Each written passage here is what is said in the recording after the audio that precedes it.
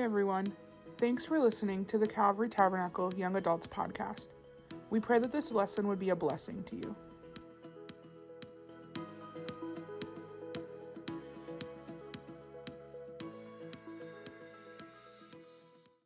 We're just going to jump right into the lesson today. This month has been Family Month, and so we were upstairs for a couple weeks in a row. But right there at the end of September, Brother Kilman headed us up with the beginning of a new series that we're calling our Worldview series, our Can You Live It series. And today is going to be lesson 2, and just want to give just a really quick review of Brother Kilman's lesson about epistemology, right? Epistemology. And that is just how do we know what we know? Where is our starting point? How do we understand wisdom and knowledge, right? So Brother Kilman taught us that our foundation has to be upon Scripture. And so as a starting point, that's where we are beginning. Now, that is kind of what we might call an in-house conversation.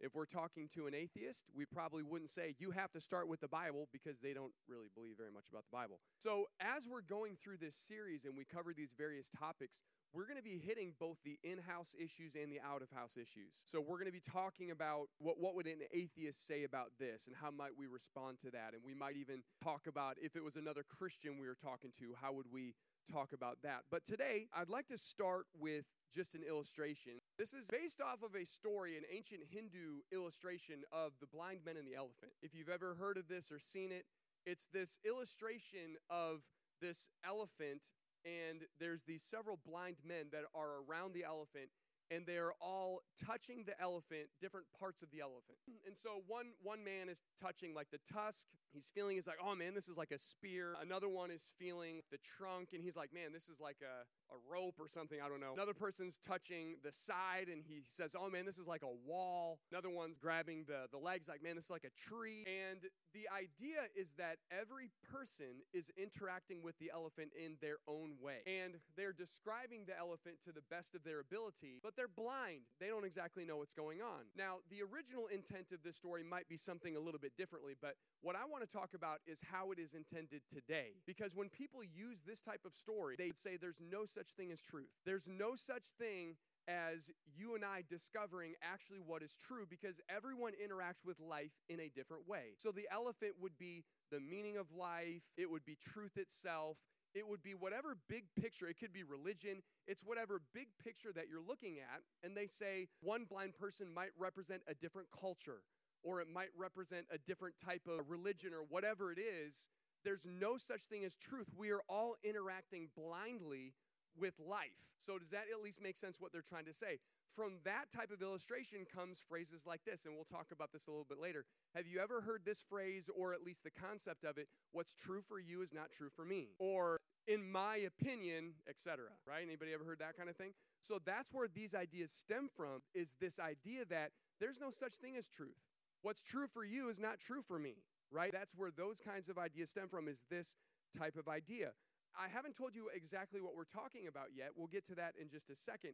But I want to debunk this story just very quickly with 3 little points, okay? There is a storyteller to this illustration. Sometimes people try to use this and they try to make this seem like it's this huge, mind-blowing thing. Like this just shows, like your religion, you're this one blind person. How could you dare say that the other blind person is wrong? Okay, but there's a storyteller that actually knows what's going on. There's a storyteller that knows what an elephant is. He even knows that the people are blind, right? So that right there, it just discounts the entire story right there, just with that one little observation. But also, the blind men, how do they actually know anything at all? Because for the one person touching the leg, he knows what a tree is. Well, how does he know what that is? Can't he figure out what an elephant is? Does that make sense? They know something. They know some things are true. So then kind of a sub-point of that is, if they keep examining the elephant, they will find out that they were wrong in the first place and that there is something true. So for me, I would say, if we look hard enough and if we study enough, we'll know that there are some things that just are not livable. Hence why we're calling this Worldview series, Can You Live It? Because if we look at our lives, the lives of others, I heard it said some time ago that you do not have to experience every lifestyle to know that it doesn't work. And so we're going to look at things, and we're going to observe and study, and we're going to analyze things to see that, you know what? There are some things that are not livable. There are some beliefs that we should not have, because when they play out into reality, they do not work. So what our lesson today is, our second lesson in this series, is philosophy. Now, a lot of times I think when we hear that word philosophy, people are kind of intimidated because philosophy, there's kind of a fear or a stigma with that word. And so there's complex questions that arise in philosophical discussions. And sometimes the questions are so nonsensical, Brother Kilman, it goes over people's heads and it ceases to become relevant. It ceases to become really important to our lives, Brother Cameron. So people just turn it off and say, well, I don't really need philosophy. That's what happened. It's sometimes an intimidating study. But another reason why some people might fear this topic is because there have been a lot of very famous atheists and philosophers that have attacked the scriptures. But you know what? We don't have to worry about that because there's actually a lot of really good Christian philosophers that have opposed those ideas and combated them. Philosophy in of itself is not something evil. We'll see where philosophy can go wrong momentarily. But lastly, I think that there is some opposition to philosophy as Christians because some people might try to say, well, all you need is faith. Now, I'm trying to lay a little bit of a foundation here to tell us that philosophy in of itself, what I should say, if we do it the right way. That's actually how I should phrase it. If we do philosophy the right way, it can benefit us. But sometimes people might try to say, well, all you need is faith. Well, let me ask you, what is faith? Faith is just simply trust. Is it blind? Sometimes we hear that. Well, faith is blind.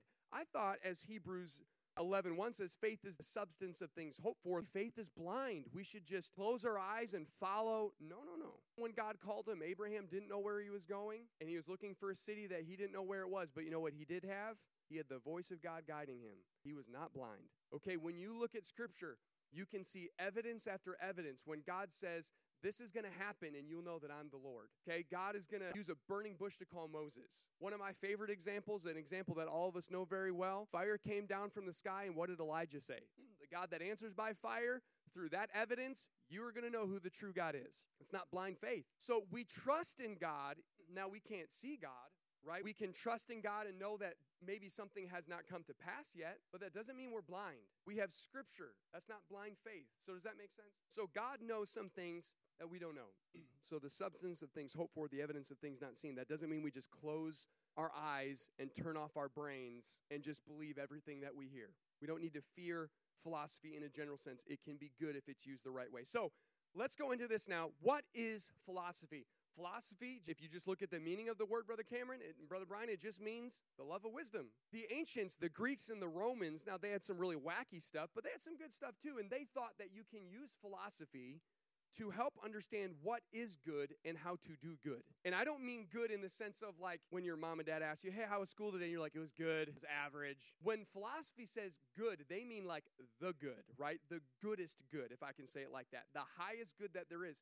Philosophers, that was one goal that they had, was to figure out what is the good and how can we achieve that. Now, of course, we cannot do that without Scripture, but I'm just laying a foundation in general. We're trying to figure out what philosophy is. So there's so many branches to philosophy. If you ask different philosophers the meaning or how you do philosophy, they might come up with different answers. But what I'm trying to just get down maybe to the foundational element is this. When we say philosophy, we're talking about analyzing and asking the big questions of life. We want to look in depth. We want to look deeply. We want to ask big questions. We want to analyze these things. We don't want to just believe something without actually thinking about it. Now, why are we having a whole class? And actually, I'm laying the foundation here, and then the next lesson is going to look at philosophical arguments for God's existence. These are important issues. These are important things. So if that's all philosophy is loving wisdom and trying to figure out answers to life, why should we fear and avoid it? Well, let's go back to some things that Brother Kilman had talked about. It goes back to our presuppositions. What's a presupposition?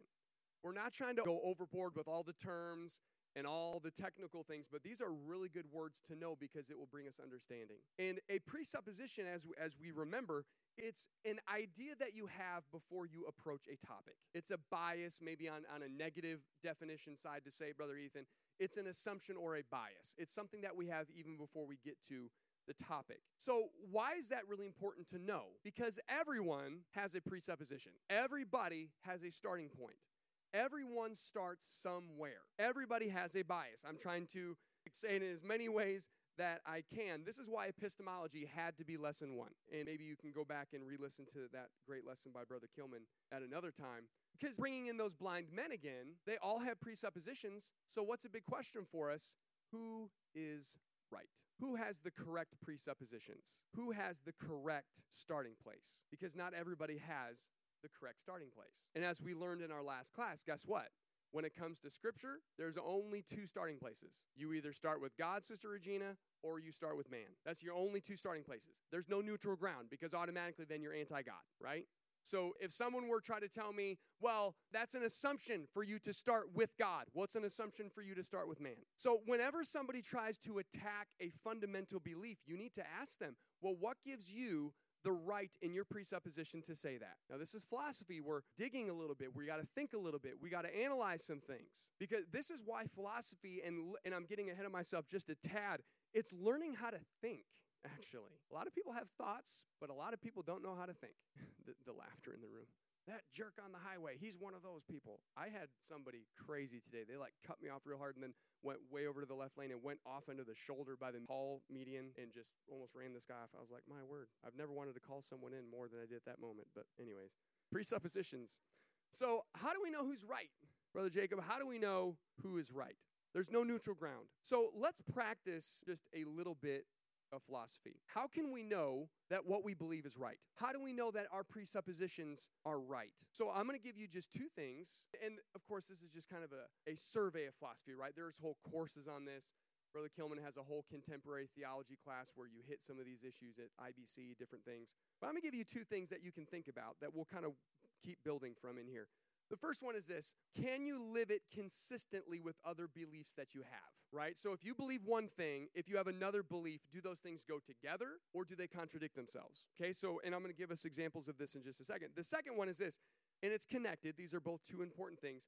Does your belief match or conform to reality? Okay, so I'll say those two again. Can you live it consistently with other beliefs that you have? And does your belief conform or match reality? So let me give you just some very practical examples of this. Let's say you meet this engineer, and this engineer believes that 2 + 2 = 15.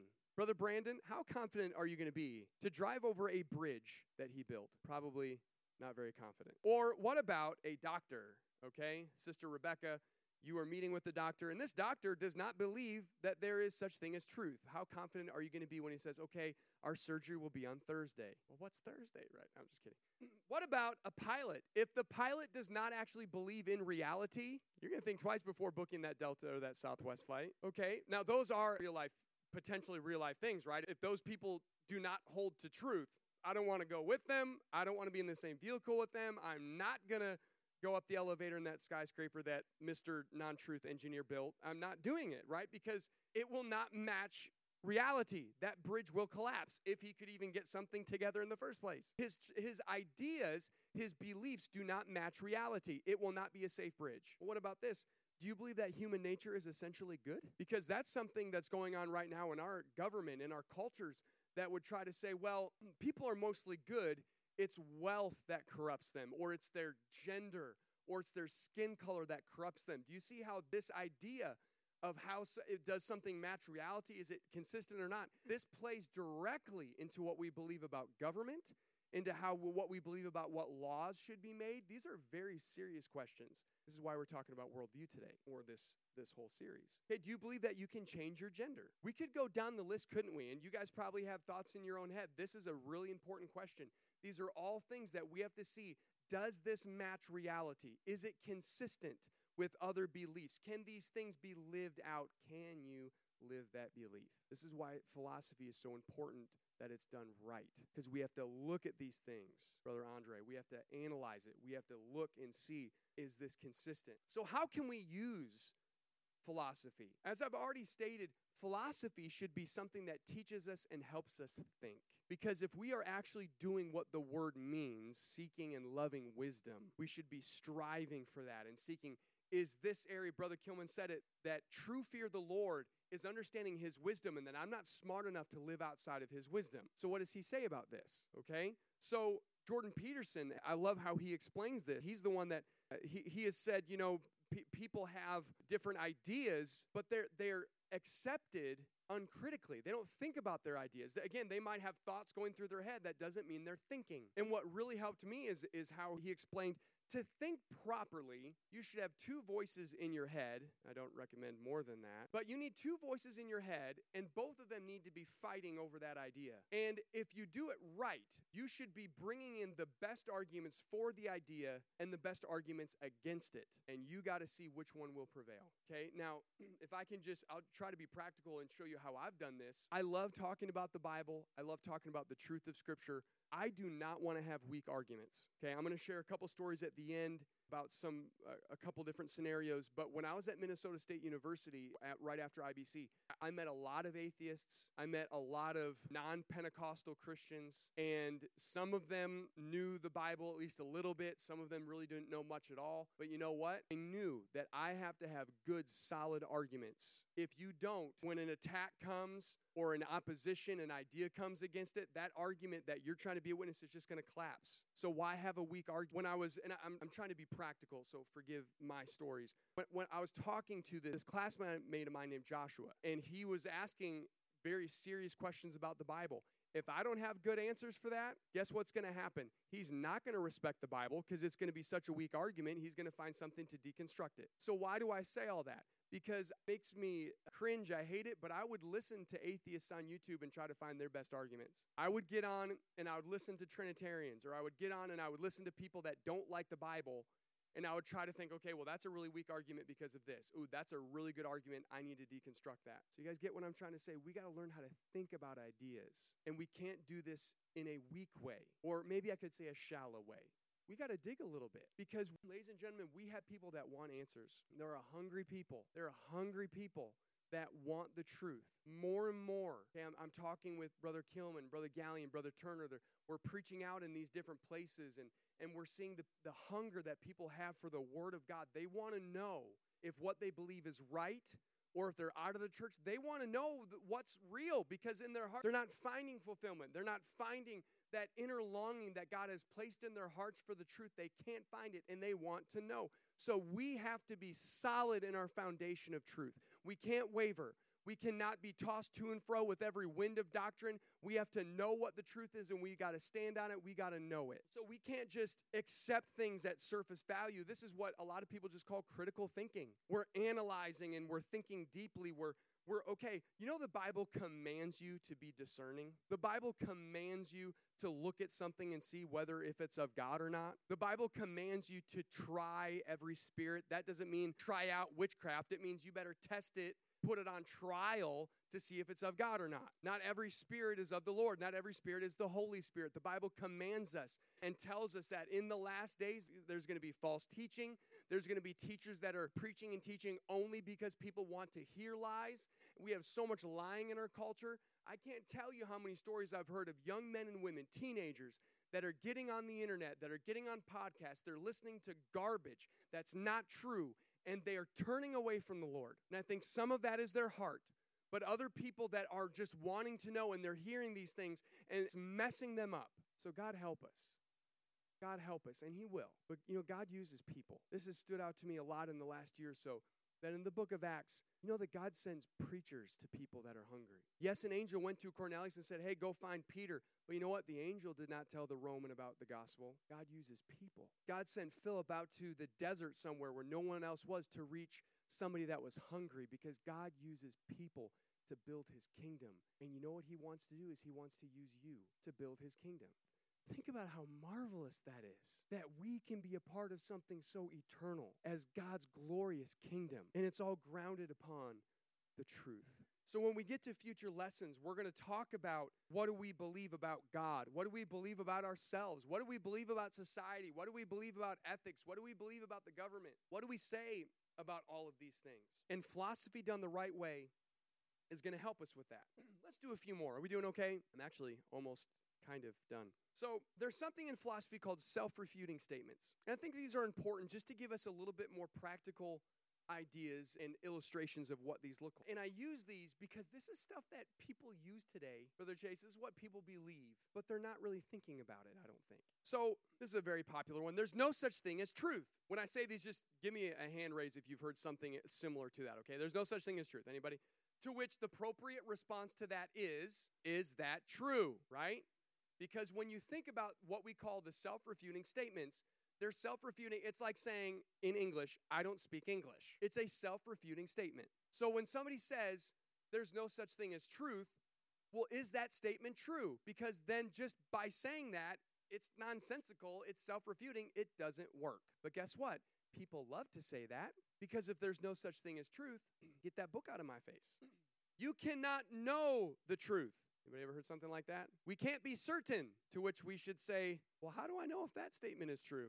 You get the idea. What's true for you is not true for me. Now, I went to a seminar that John Wart Montgomery ran. Brother Kilman introduced me to this author many years ago, and he's brilliant, and he is hilarious, okay?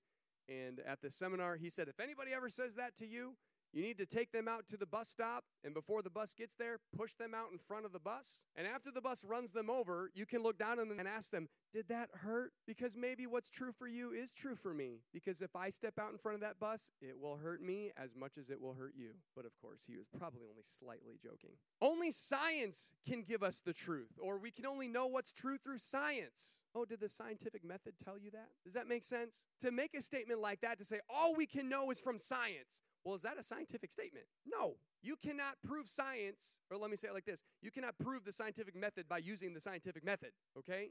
Two more. You're judging me. Everybody's favorite one, right? You're judging me, to which you should ask them, are you judging me for judging you? It's a self-refuting statement or idea. Well, that's just your opinion. Anybody ever heard that one? That's just your opinion. Well, that's just your opinion, so who's right? It is funny, right? Because we hear these things. And we can laugh about them, but here's the sad reality, is people use those statements and they mean them. They say those statements, and maybe they're willfully closing their eyes spiritually, so they do not have to acknowledge the truth, right? But these are philosophical issues. These are things that we need to look at and analyze and deconstruct them. We need to be able to look at our beliefs, whether it's in our culture, in our church, in our own personal lives, and we need to ask, can I live this? Because any one of those statements that I just used, if we actually live that out, our society is going to grow even more chaotic than it is now. I mean, just as a simple illustration, right? I worked at CCS for a number of years. Brother Barkus hired me, and you have to make some judgments, because if I was a known thief, he probably would not hire me to be over the finances. But guess what? That's a judgment call. But that's righteous judgment. There's a right way to judge someone. So my point is, these ideas, and there's so many of them, we could probably go through and share and even laugh about some. But again, people use these ideas and they believe them, but they're not consistent ideas. So not only are we going to look at outside issues, not only are we going to look at what is the world saying, we need to turn that mirror around and look at our own hearts to say, okay, what am I believing? What am I doing? What am I saying? Okay, the great Greek philosopher, Socrates, said the unexamined life is not worth living. Maybe one of his most famous statements, the unexamined life is not worth living. And I tried to find the exact quote. Brother Kilman may remember it more literal than what I can remember. But if I remember right, Brother Mooney once said, when I was a student, unexamined faith is not worth having. Unexamined faith is not worth having. Is our faith so shallow that when an attack comes that we just fold up and give up? Or are we so rooted in the truth that we could say what Job says and we can feel like we've been cast down by the Lord, but we can say, I'm still going to praise him? Can we be walking up the Mount of Olives weeping like David did because his own family has turned against and rebelled him, but his faith did not falter? When attacks come against the word of God, can we stand against these things? And why is this so important that we're talking about worldviews? Because everybody has a worldview. Everybody looks at the world a certain way. Whatever you say about step 1 is going to dictate what you say about step 2 in your worldview. Whatever you say about step 2 is going to lead you all the way to step 10, all the way to step 43. Whatever you say at step 1 will dictate what you say about the rest. That's why we say, can you live consistently? Okay, and we're going to build this out later on, but just as a little example, okay, if you don't believe there's a God, well, that automatically says that you can't believe that men and women were made in God's image. And if that's the case, then you and I are merely just animals, and we are not the jewel of creation. Then survival of the fittest and the might makes right, the strongest will survive. That's okay, because that step 1 of saying there's no God will dictate what you say the next steps down the road, and we're all stepping somewhere. So when does philosophy become dangerous?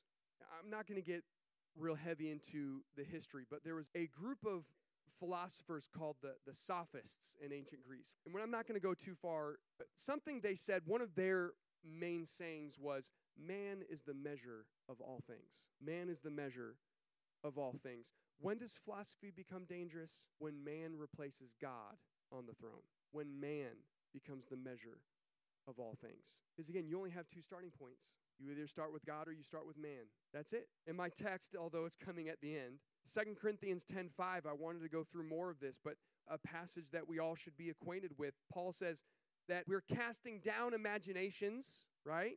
Ideas, every high thing that exalteth itself against the knowledge of God.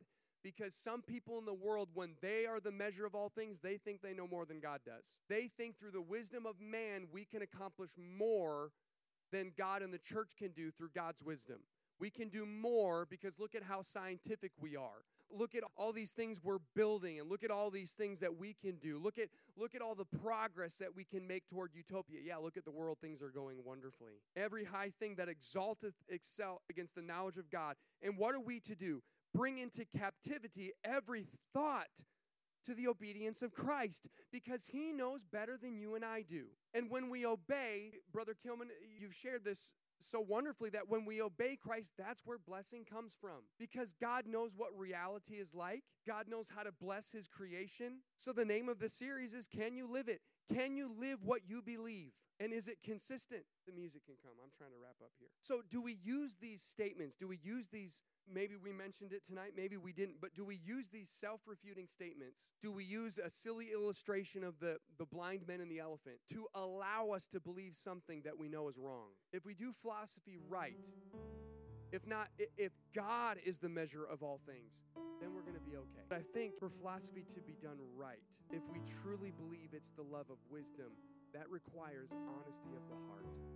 This is not in my notes, I apologize, but Paul talked about the renewing of our minds. The Old Testament and the New Testament confirm that the Spirit will transform our hearts. God can help us in the way that we think. God can help us with our inner desires and our motives. Again, when I was a student at Minnesota State, there was 2 days a week that I would go upstairs to the library. It was a fairly large campus. And I would go upstairs to the library, and I would just go to this corner where it's just, library in general is quiet, but it was just more secluded, and I just liked that spot. And 2 days a week, I would be up there, 2, 3, 4 hours, depending on the day, because I had a big gap of time. And I remember walking up one day, and this whole area, very close to where I normally would be, was just roped off, taped off, all this stuff.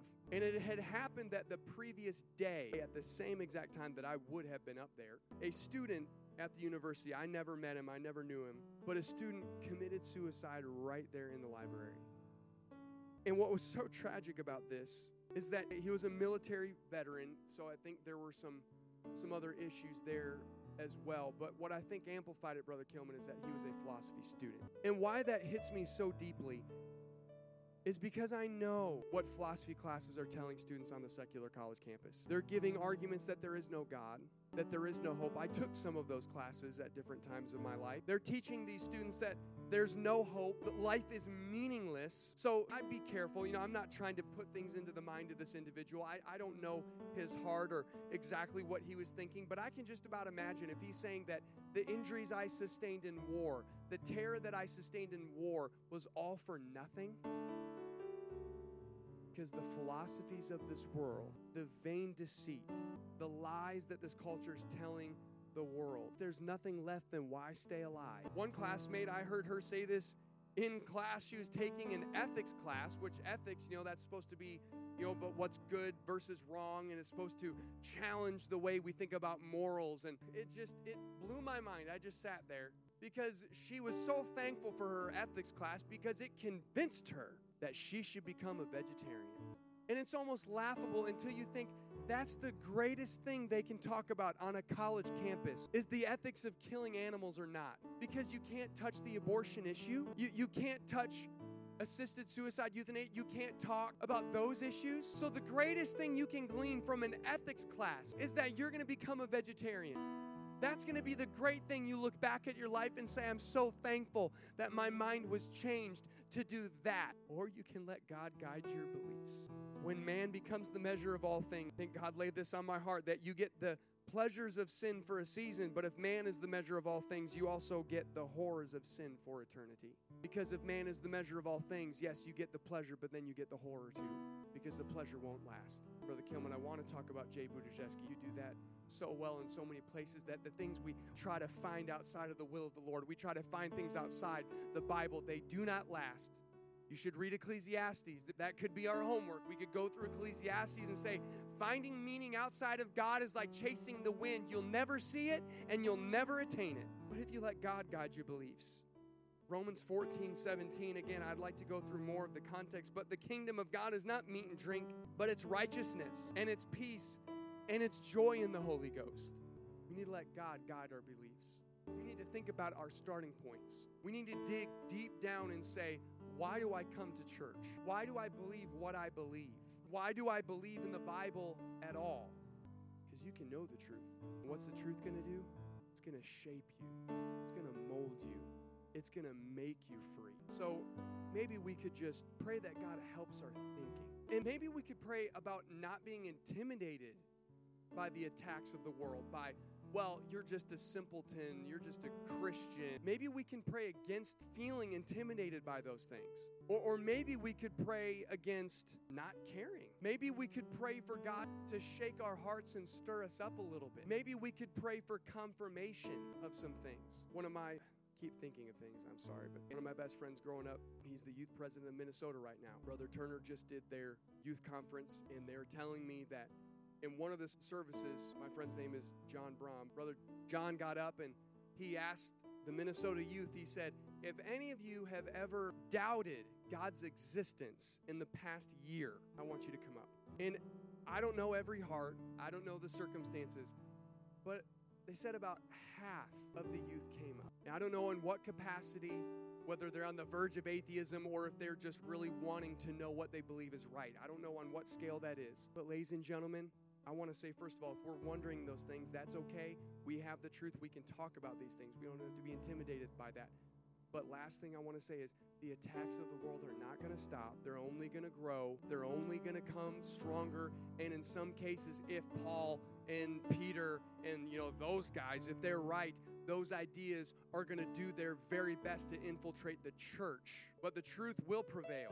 The gates of hell are not going to be able to stand against the church, amen? But who's going to fight? Who's going to rise up to that challenge to take on the truth, to preach the truth, to share with that individual that's way out in the wilderness, to that Roman in his house seeking after the Lord? Who's going to be the one that's going to rise up to say, I'm not going to be intimidated. I'm not going to let the lies of the enemy hold me back in fear. I'm not going to let some atheist philosopher in a tweed jacket with a pipe thinking he's all high in his ivory tower make me stop preaching the truth, because we can do it with the Lord's help. We can do it with His strength. We can't do it on our own. We can't start with ourselves and think we can have revival. But if God is the measure of all things, there's nothing that's going to stop His church. So I don't know in what way God is trying to prod your heart, but maybe we could just pray, God, help me to do philosophy right. Help me to love wisdom. God, help me to love the truth. Help me, Lord, to buy the truth and sell it not. Help me, Lord, to hide your word in my heart that I may not sin against you, because I want my beliefs to be livable. I want my actions to be pleasing to you because you know what's right.